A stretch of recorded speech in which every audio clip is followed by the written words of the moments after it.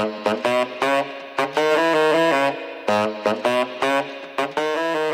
to the Beauty Edit podcast from the industry.fashion. In this series, we will explore the stories behind some of the beauty industry's most prominent figures. From brand owners to editors, influencers to retailers, we discuss everything from tech to trends and products to projections. The Beauty Edit podcast is produced in proud partnership with Klarna. Claire Shred is the co-founder of the award-winning hair care and salon brand Umberto Giannini. Unusually for a leading beauty industry figure, Claire started her career as an artist, and after leaving art college, she worked for many years as a mural painter, eventually founding Inardec, which created large-scale murals, mostly for the nightclub industry. It was during this time that Claire met the award-winning hairdresser Umberto Giannini, who in the mid-90s commissioned her to design his latest salon. The rest is history, as the pair went on to become partners and have 2 children. In 1998, and with Claire's help, the Umberto Giannini product range was launched, featuring the iconic lipstick-shaped bottle designed by Vogue creative director Robin Derrick. A few years later, the range was extended with what were then revolutionary products, such as the iconic curl scrunching jelly, which continues to be the company's biggest seller and the UK's #1 best-selling curl product.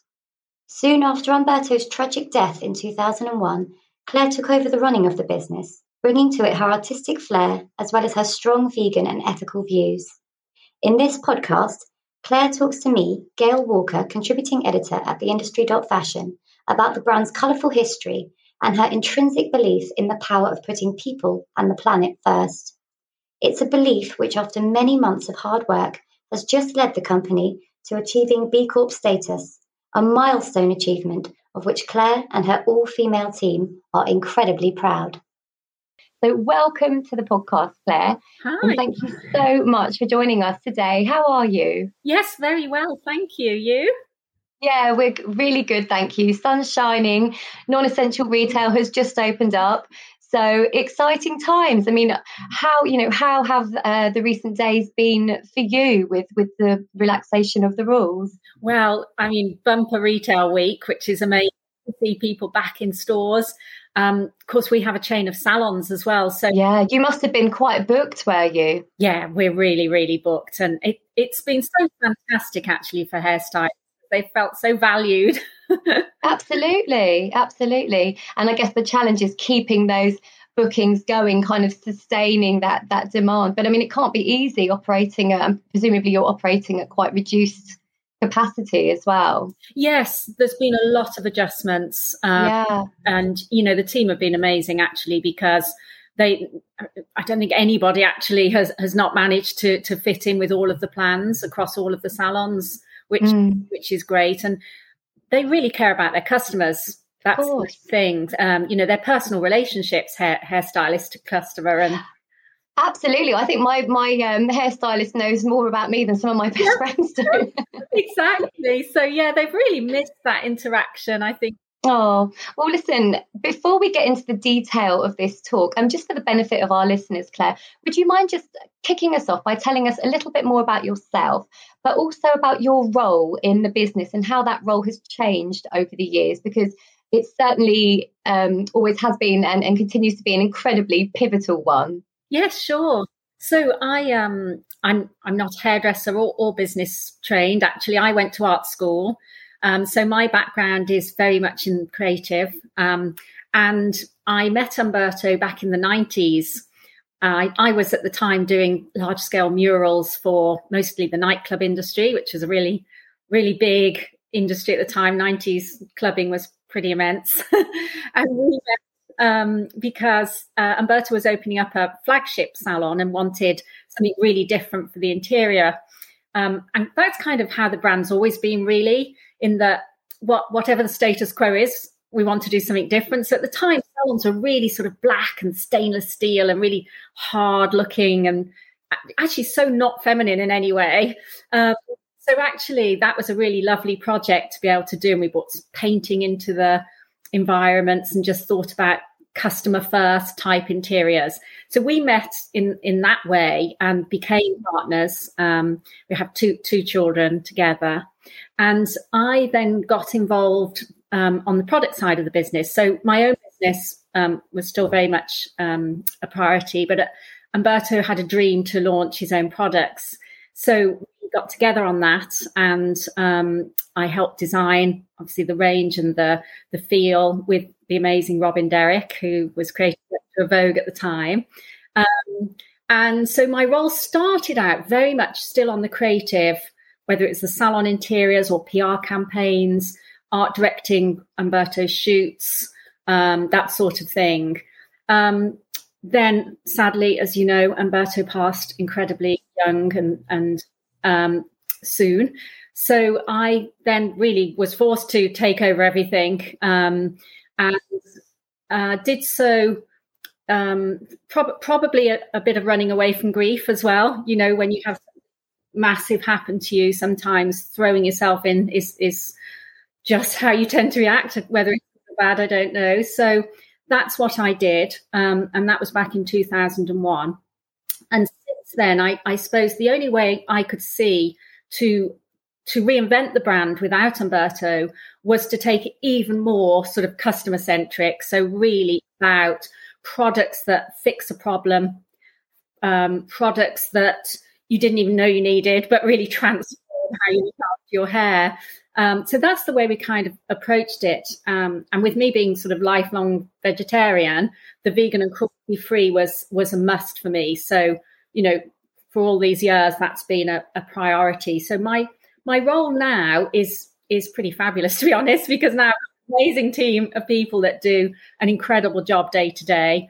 And I have my really big inputs, I guess, are into new product development still, and vision, and my absolute sort of baby at the moment, which is sort of ESG and all the obviously our B Corp, and just how we can sort of do good business even more beautifully. Absolutely. That's, fantastic. Do I have it right that actually your curly hair was the inspiration for that launch, the original launch of the range for curly hair? All right. Well, when I met Umberto, I was like, oh, hairdressing industry. Nobody likes curly hair, because I got super curly hair. And I think he was the first hairdresser I ever met that could actually, I let touch my hair. Yeah. And I think probably being Italian, he was very used to sort of strong textured hair. Yeah. And just understood that not everybody wants a straight blow dry. You know, some people like their curls. You know, also, I guess I sort of taught him about how a hands-off approach curls need. You know, so hair drying, I'd never touch a hairdryer, blah, blah, blah. So that's how we came up with certainly scrunching jelly being the big hero for us. That's still our biggest product, because it just recognised that, you know, not everyone does blow dry their hair. You do scrunch dry with curls. You do let it dry naturally. Yeah. It was creative for me, which is amazing. Oh, it's fantastic. Well, at the very beginning of our talk, we kind of touched on the recent easing of the lockdown restrictions. And would you mind just taking us back over how the past year has been for the brand, and any, you know, key changes that have happened that it might have shaped demand for particular products, any trends that you've really witnessed? Yes, sure. I mean, wow, what a year for everyone. It's been an incredible piece of market research. Well, you know, you've been shown as a brand where your really key products are in your ranges. You know, you kind of know, of course, but when you're a smaller brand like us, we haven't got huge spends on marketing teams and research. So that was really interesting. We knew our curl customer was incredibly loyal to the brand. So no surprise that, you know, curl not only maintained its sales, but I think people stocked up in case there was a shortage. Obviously the bricks and mortar retail, you know, quite horrific for brands selling in retail. We were very fortunate that we do also have strong e-com, so we were already in a good position just to amplify that. We ended our year to date, really we're in double digit growth, which is incredible. And the other products, obviously, that really boomed were at-home hair colour. So again, very fortuitously, we had launched our home colours, Flowerology, and this was very much out of a personal endeavor for me, because I'd been coloring my hair for a lot of years and found I was increasingly getting irritation to the scalp. Everything about the process was really awful for me. So wanted to look into more natural options. And after sort of 2 years really of extensive development, we've launched Flowerology, which is 95% natural. Obviously vegan and cruelty-free, because that was my other problem going into the salon. I've got the pick of the salons, but no vegan and cruelty-free. Absolutely. Hair products. So that was great. And we saw those fly. I mean, there's a real barrier to home colour because, obviously your hairdresser does such an amazing job. People are quite scared of, oh my gosh, what if it goes horribly wrong? But actually, it's so much easier than people think. And we use these colours in our salons as well. So, we're kind of saying to our stylists and our customers, don't think of it as an either or. Oh, fantastic. And so, I mean, the brand has so many, USPs, as you've mentioned, it's vegan, and it's also been such a strong champion of natural beauty, which at the moment is such a key trend, isn't it? But, right from the very start as well, it's always, as you said, had such a strong focus on ethics, doing right, doing good. Tell us a little bit more about that and how that has, helped you as well in recent times. Yes, because it's so amazing now, actually, that there is such a focus universally. I mean, certainly, when we started the brand in those early years, we didn't even put vegan and cruelty-free on the bottles because it wasn't a focus, it wasn't an interest to anyone other than us. It was our passion, our belief, which is why that's what we did. And I think the other thing is actually just being a woman. Being a woman, having had my own business and then this business, and just coming up against, I guess, the prejudice and the issues you face. In the beauty industry, we're very lucky because there's a lot of women in good, strong roles. But certainly, in other industry that I've worked in with the art business, it was a really, really tough time. Often the only women on site, building sites and things were really, really tough. And not actually, the worst part was actually in the management meetings at the higher level. And it just gave me, I suppose, a real fight to make sure that equality in whatever shape and form was always a real focus for me. So, in how I employ people, in how I interact with people, in how we speak to our own community, we really, really try to make sure that no one is forgotten and no one is treated unequal. Yeah, well, which leads us perfectly onto the recent news that you have just been awarded B Corp status, which is such a fantastic achievement. I'd just love to know more about the background, what that meant, how you achieved it, because I imagine it's a huge amount of work. So if you could just kind of enlighten us a little bit about that process. Yes, it's such a rigorous process. You're absolutely right. And, I would say to any brand owner or business owner, go through the process because you learn. So, the process alone is so good for you, even if you don't achieve it first time. Because what it does is it just shines a light on areas of your business culture or, micro areas really that you probably haven't thought about.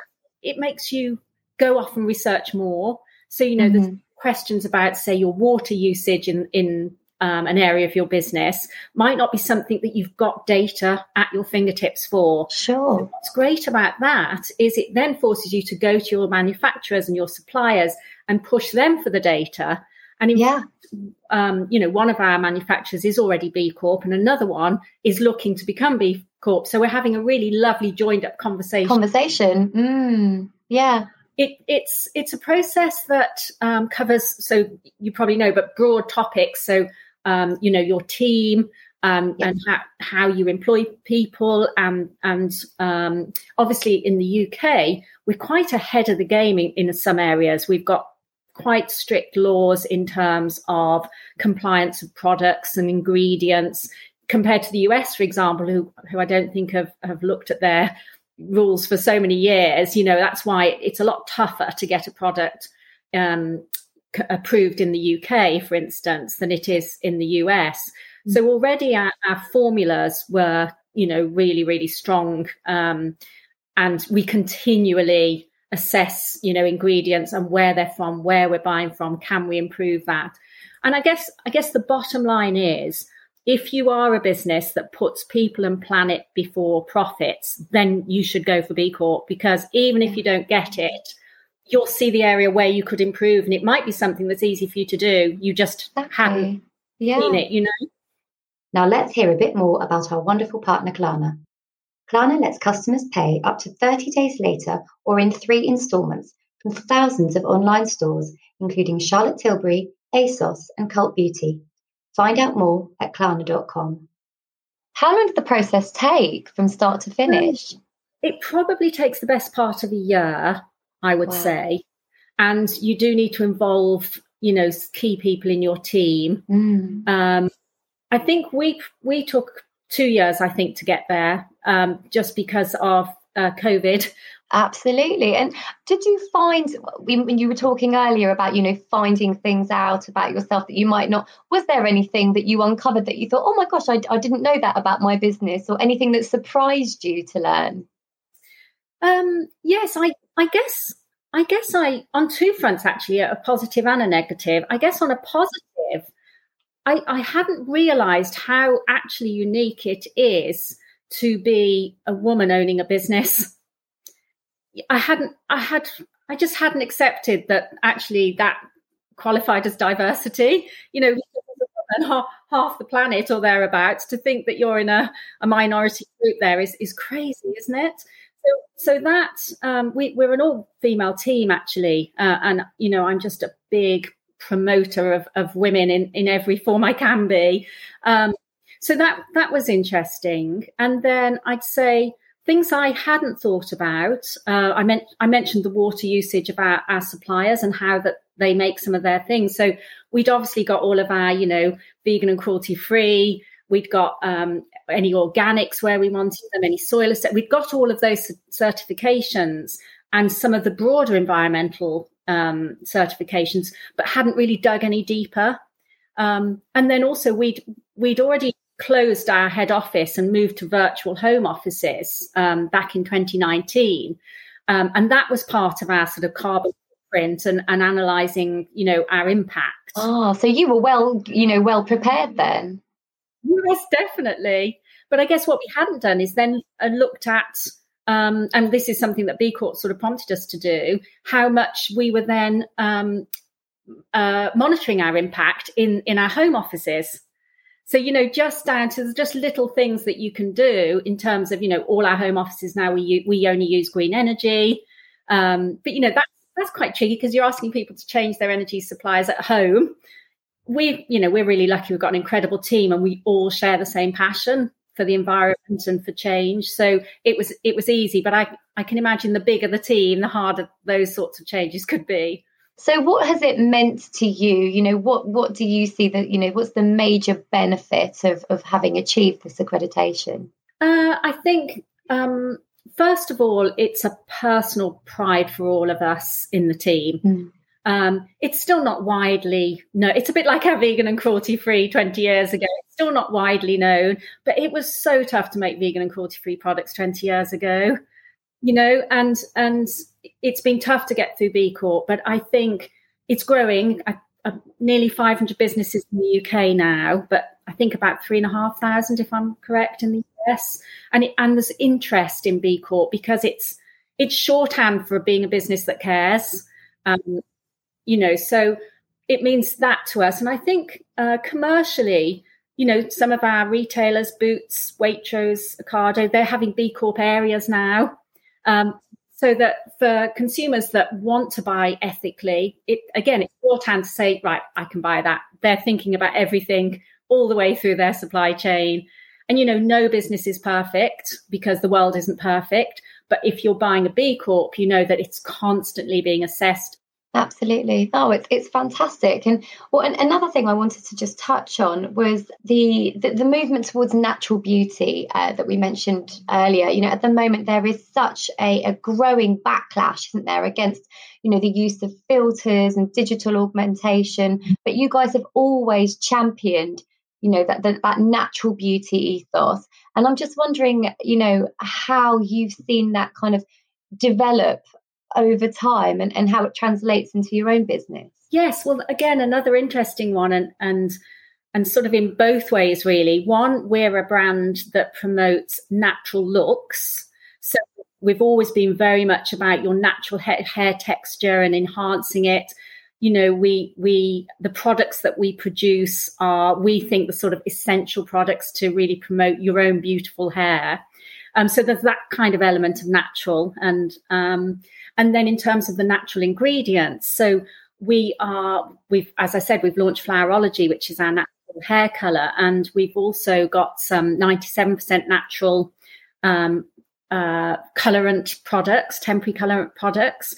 Our Grow Long range, which is a fantastically successful range with beautiful scalp scrubs and all sorts. That's again, 97% natural. So we're really, we see that's something that will really continue. I think hair care is a very, very tricky category, because a product either works or it doesn't, and you will get somebody sticking with it. It's not bubble bath. It's got to work, hasn't it? So there's certain products that I think, it'll be tricky. It's tricky to replace a hairspray with non-aerosols and all of those things. It's tricky.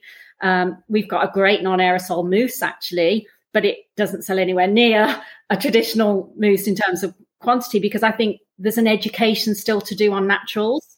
So, it's exciting, though, because once people do try it and then do understand the benefits to the environment as well as to their own skin and body as a result of absorbing, the chemicals and ingredients, that we will move more towards it. Of course, again, like I said earlier, it's not a perfect world. So naturals themselves present problems of how they're grown and harvested and all of those things. Yeah. And that's the balance. There's no perfect way to do things. It's much more about finding that balance and purchasing, for us as consumers as well, purchasing in a responsible way. Yeah, quite. Well, gosh, you've certainly kicked off the year with a huge amount of action and achievements. I mean, what's next on the agenda? Well, we've just launched our natural hair colours in Target in the US. Okay. Which is incredibly exciting. Crazy timing, but that's amazing. I mean, that's such a challenge for us because we're a new brand into the US, and it's a big and tricky market, as we know. So we're just feeling our way there now. So certainly our international expansion is a really big one for us. We have an in-house ambition to be the number one curl brand in the world, because we know that if we give our scrunching jelly to somebody, they will never not use it. So that's something we're really going after. We've got some nice distribution in New Zealand and yet various other places. So yeah, that's a great one. Fantastic, exciting times ahead. Oh, well, listen, it's been so inspiring to talk to you. I've absolutely loved it, and I'm sure our listeners will too. So thank you so much, and all the best for the rest of 2021. Thank you. You too. It's been really great. Thank you.